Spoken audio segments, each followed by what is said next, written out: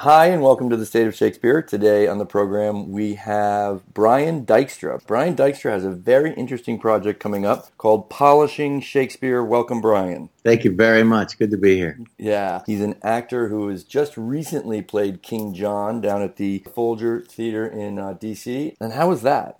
It was spectacular. Oh, that's awesome. Not the play that you expect that you're going to ever do for a second time. You've done it twice now? Yeah, I may be one of the few actors in the world. But Aaron Posner directed it really smartly. And I mean, I was in it, so it's hard to say. But people who blame themselves for not knowing Shakespeare were like, I understood everything.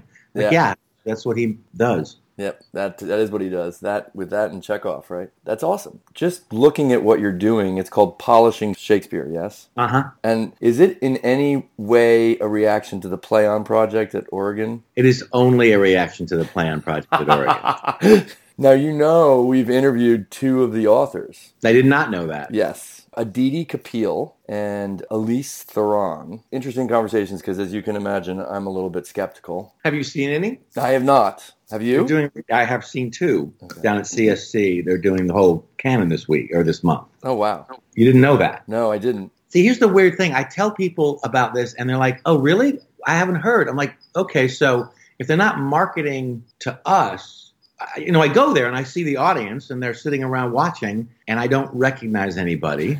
It's first-time Shakespeare people. Well, I guess it is. You know who you ought to interview is the guy who put the money up. Yes, that would be very interesting. I was with him yesterday. I am going to see Much Ado in the Park today with him. He is absolutely willing to have any conversation you want to have. Now, he's going to defend his thesis forever because I think he would be absolutely willing to do this. That's fantastic. Well, there are a lot of people who do not like it. Oh, I know. I mean, the great thing about talking to him is he's like, he understands he's the villain with a number of people. Right.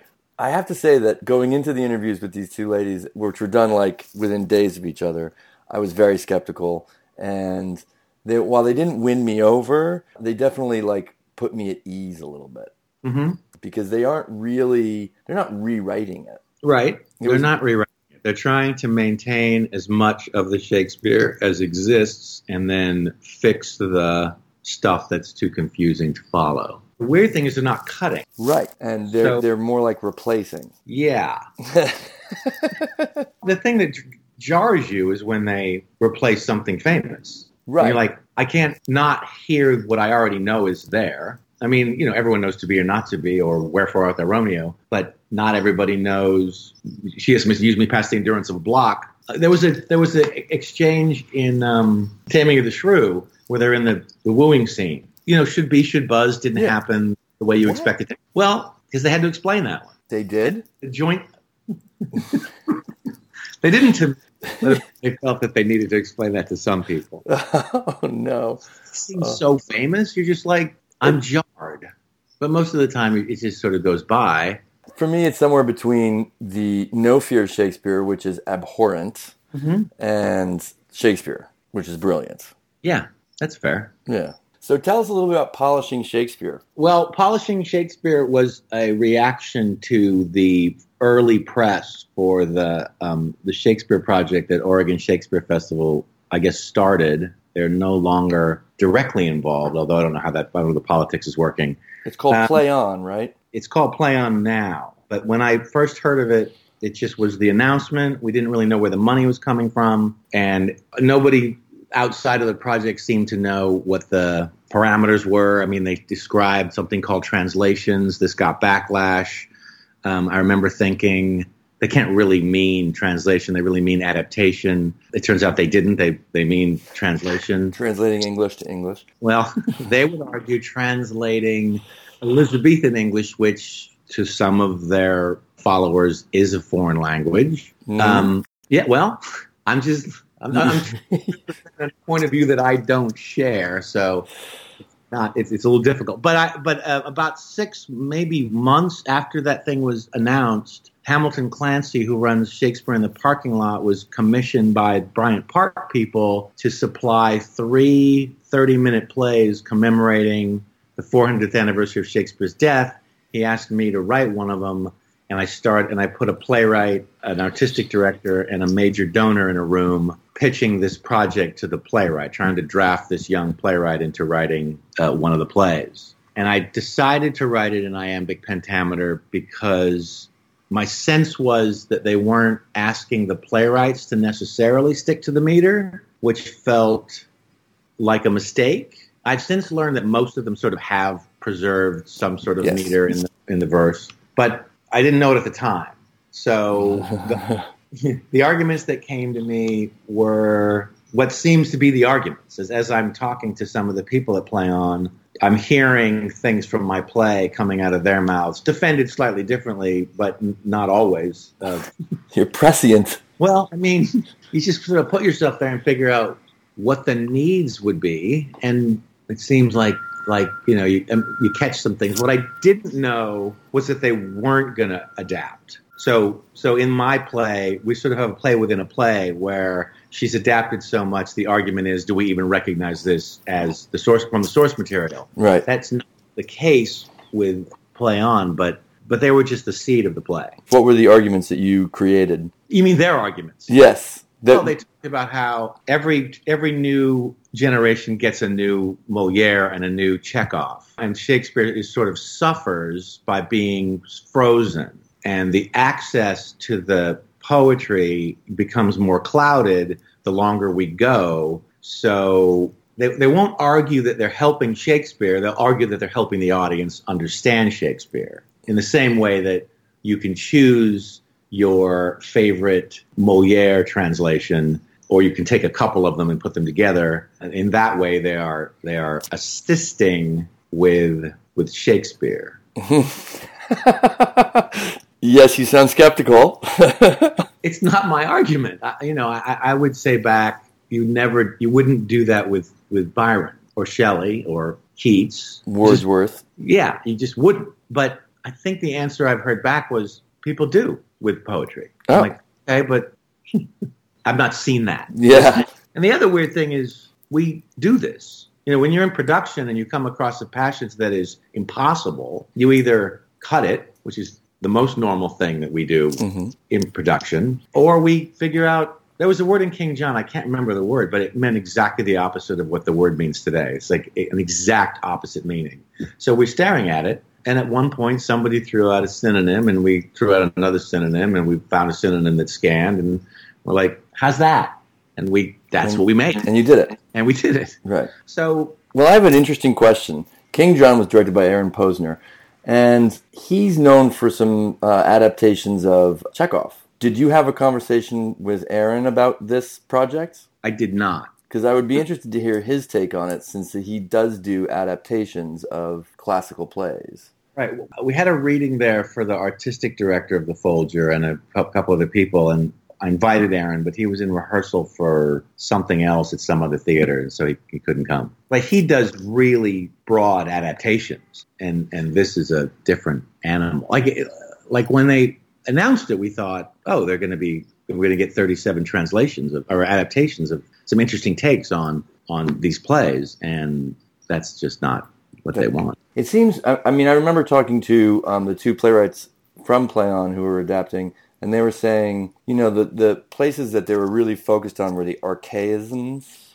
like those things that, basically any clown that comes out and talks and makes jokes that you have no idea. And I don't even know where to begin with that, because some of the humor is topical, right? Yeah, that's their argument. Like, I played Pompey once, and there's a scene outside the jail where Pompey has this, in Measure for Measure, where Pompey has this monologue that's designed to get laughs, and everything is a topical reference that nobody will ever get unless they've been studying, Elizabethan England in depth for 40 years. Right.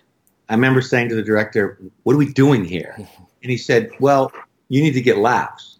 I'm like, with what? So I understand why people grab their crotches and use breadsticks for phalluses, but perhaps there's a better way. Right. And to me, you cut the speech. You don't rewrite it, but I guess you could rewrite it. But then they don't want Well, I can't get into their rules because I don't really understand them all that well. There's something about not using topical references. Now, yeah, because when I did it, they were definitely alluding to current events. I think that's allowed but discouraged in the way that I've read their mission.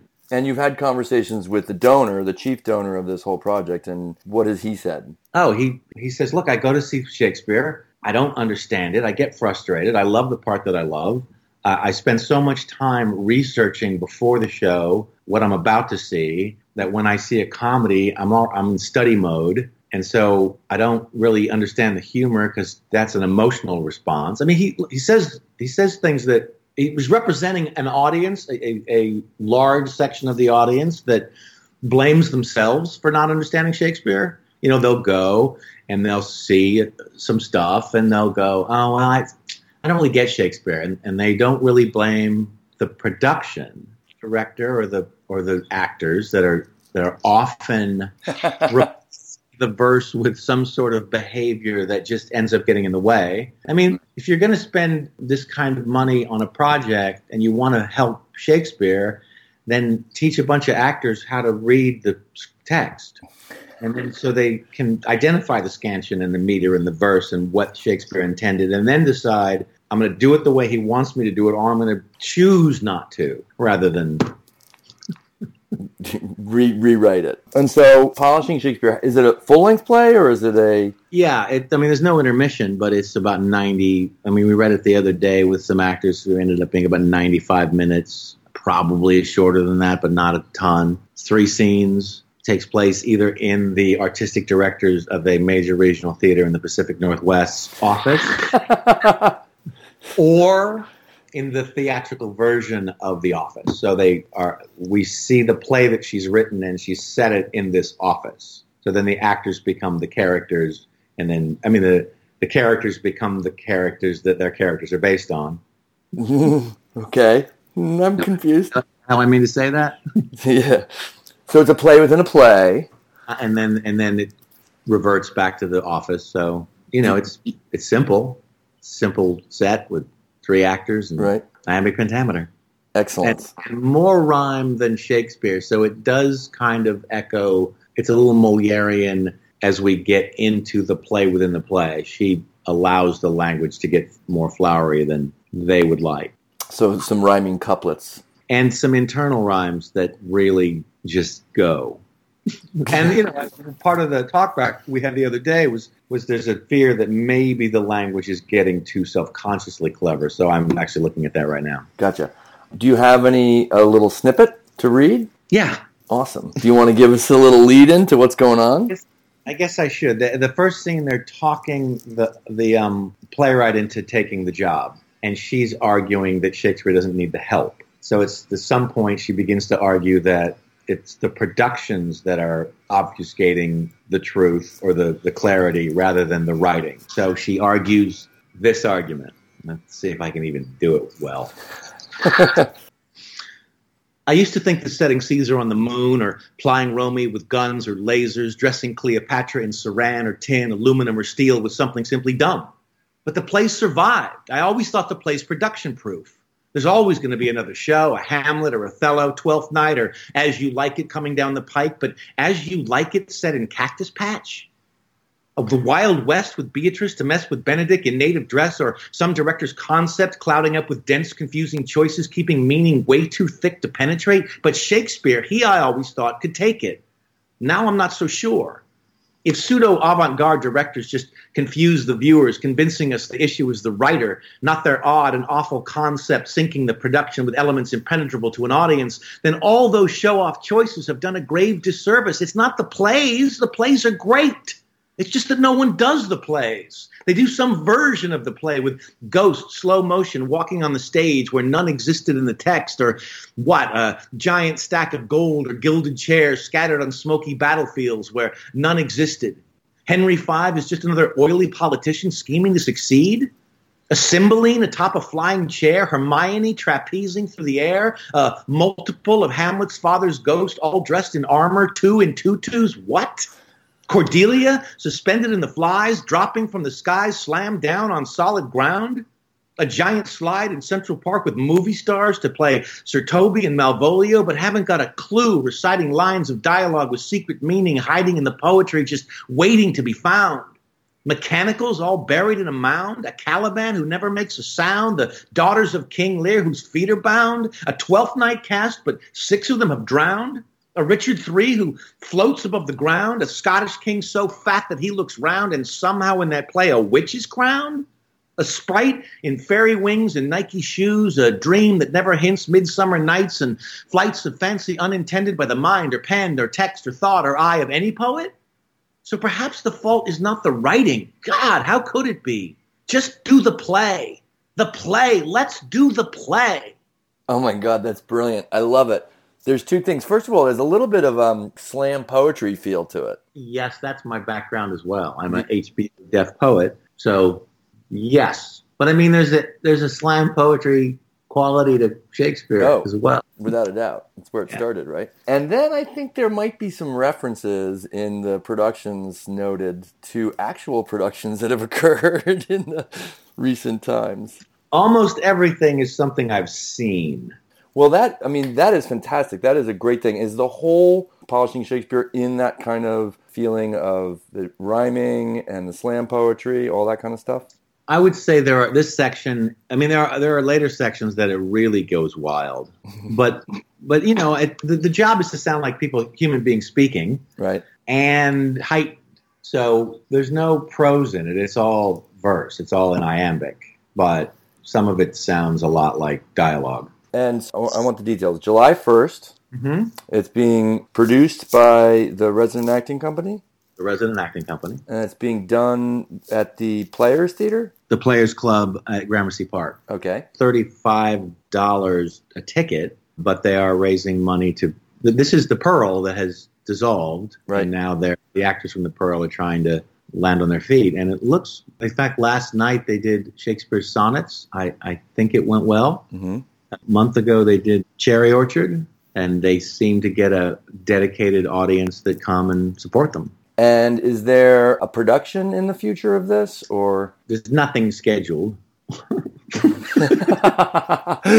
I mean, it just sort of blossomed. I haven't really I did talk to an artistic director of a major Shakespeare theater who said, I love it. I can't do it. I said, why can't you do it? She said, I can't do it because I know those people. I know who you're writing about, and that's, she didn't continue. That was all she said, but I assume she meant that would be awkward, right? In future. Somebody else said, look, you need to find the smaller theater companies in every town that share a town with a Shakespeare company, right. And they'll do it because they can take the piss out of not only the translation project, but the big brother, the Bigfoot in town. So, I mean, because it seems like it's not a popular project for most people who produce Shakespeare, because they've been producing Shakespeare all their lives and don't feel like he needs help. Here's my idea. You're going to see Shakespeare in the Park tonight with the guy who raised the money or is giving the money for this. Challenge him.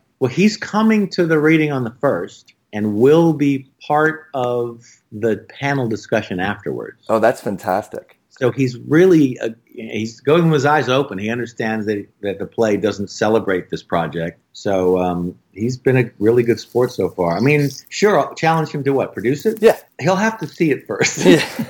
he might decide, not my flavor. But we'll see. Okay.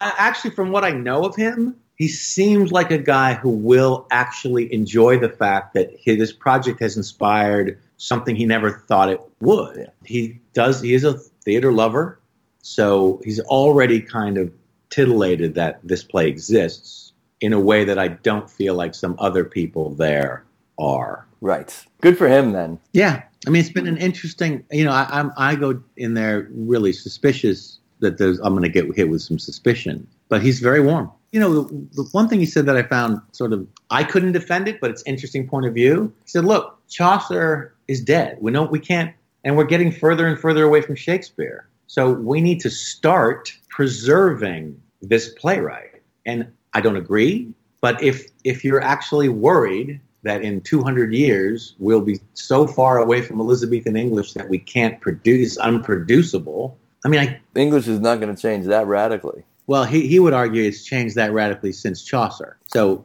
the same amount of time goes by from Chaucer to now, goes by from Shakespeare to then. His thesis is, what are we going to do? We're going to have these plays that scholars read in rooms and write notes about, and that'll be that. Right. I don't think I mean, it feels to me like Chaucer was almost as foreign to Shakespeare's audience as it is to us now. I would agree. That was really, really thick. You can argue this. Chaucer was written before the English language was fully developed. You can argue that. And Shakespeare was not. And Shakespeare, in fact, basically developing. I mean, he developed it. So what we say right now is a lot based on Shakespeare.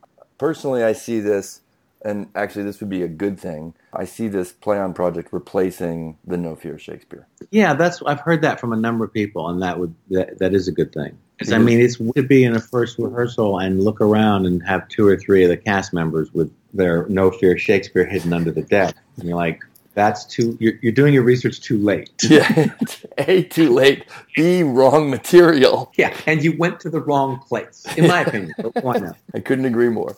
This was a delight, and good luck with the reading. Thank you very much. I'll let you know how it goes. Yeah, and thank you for taking the time to talk to the state of Shakespeare. What am I doing?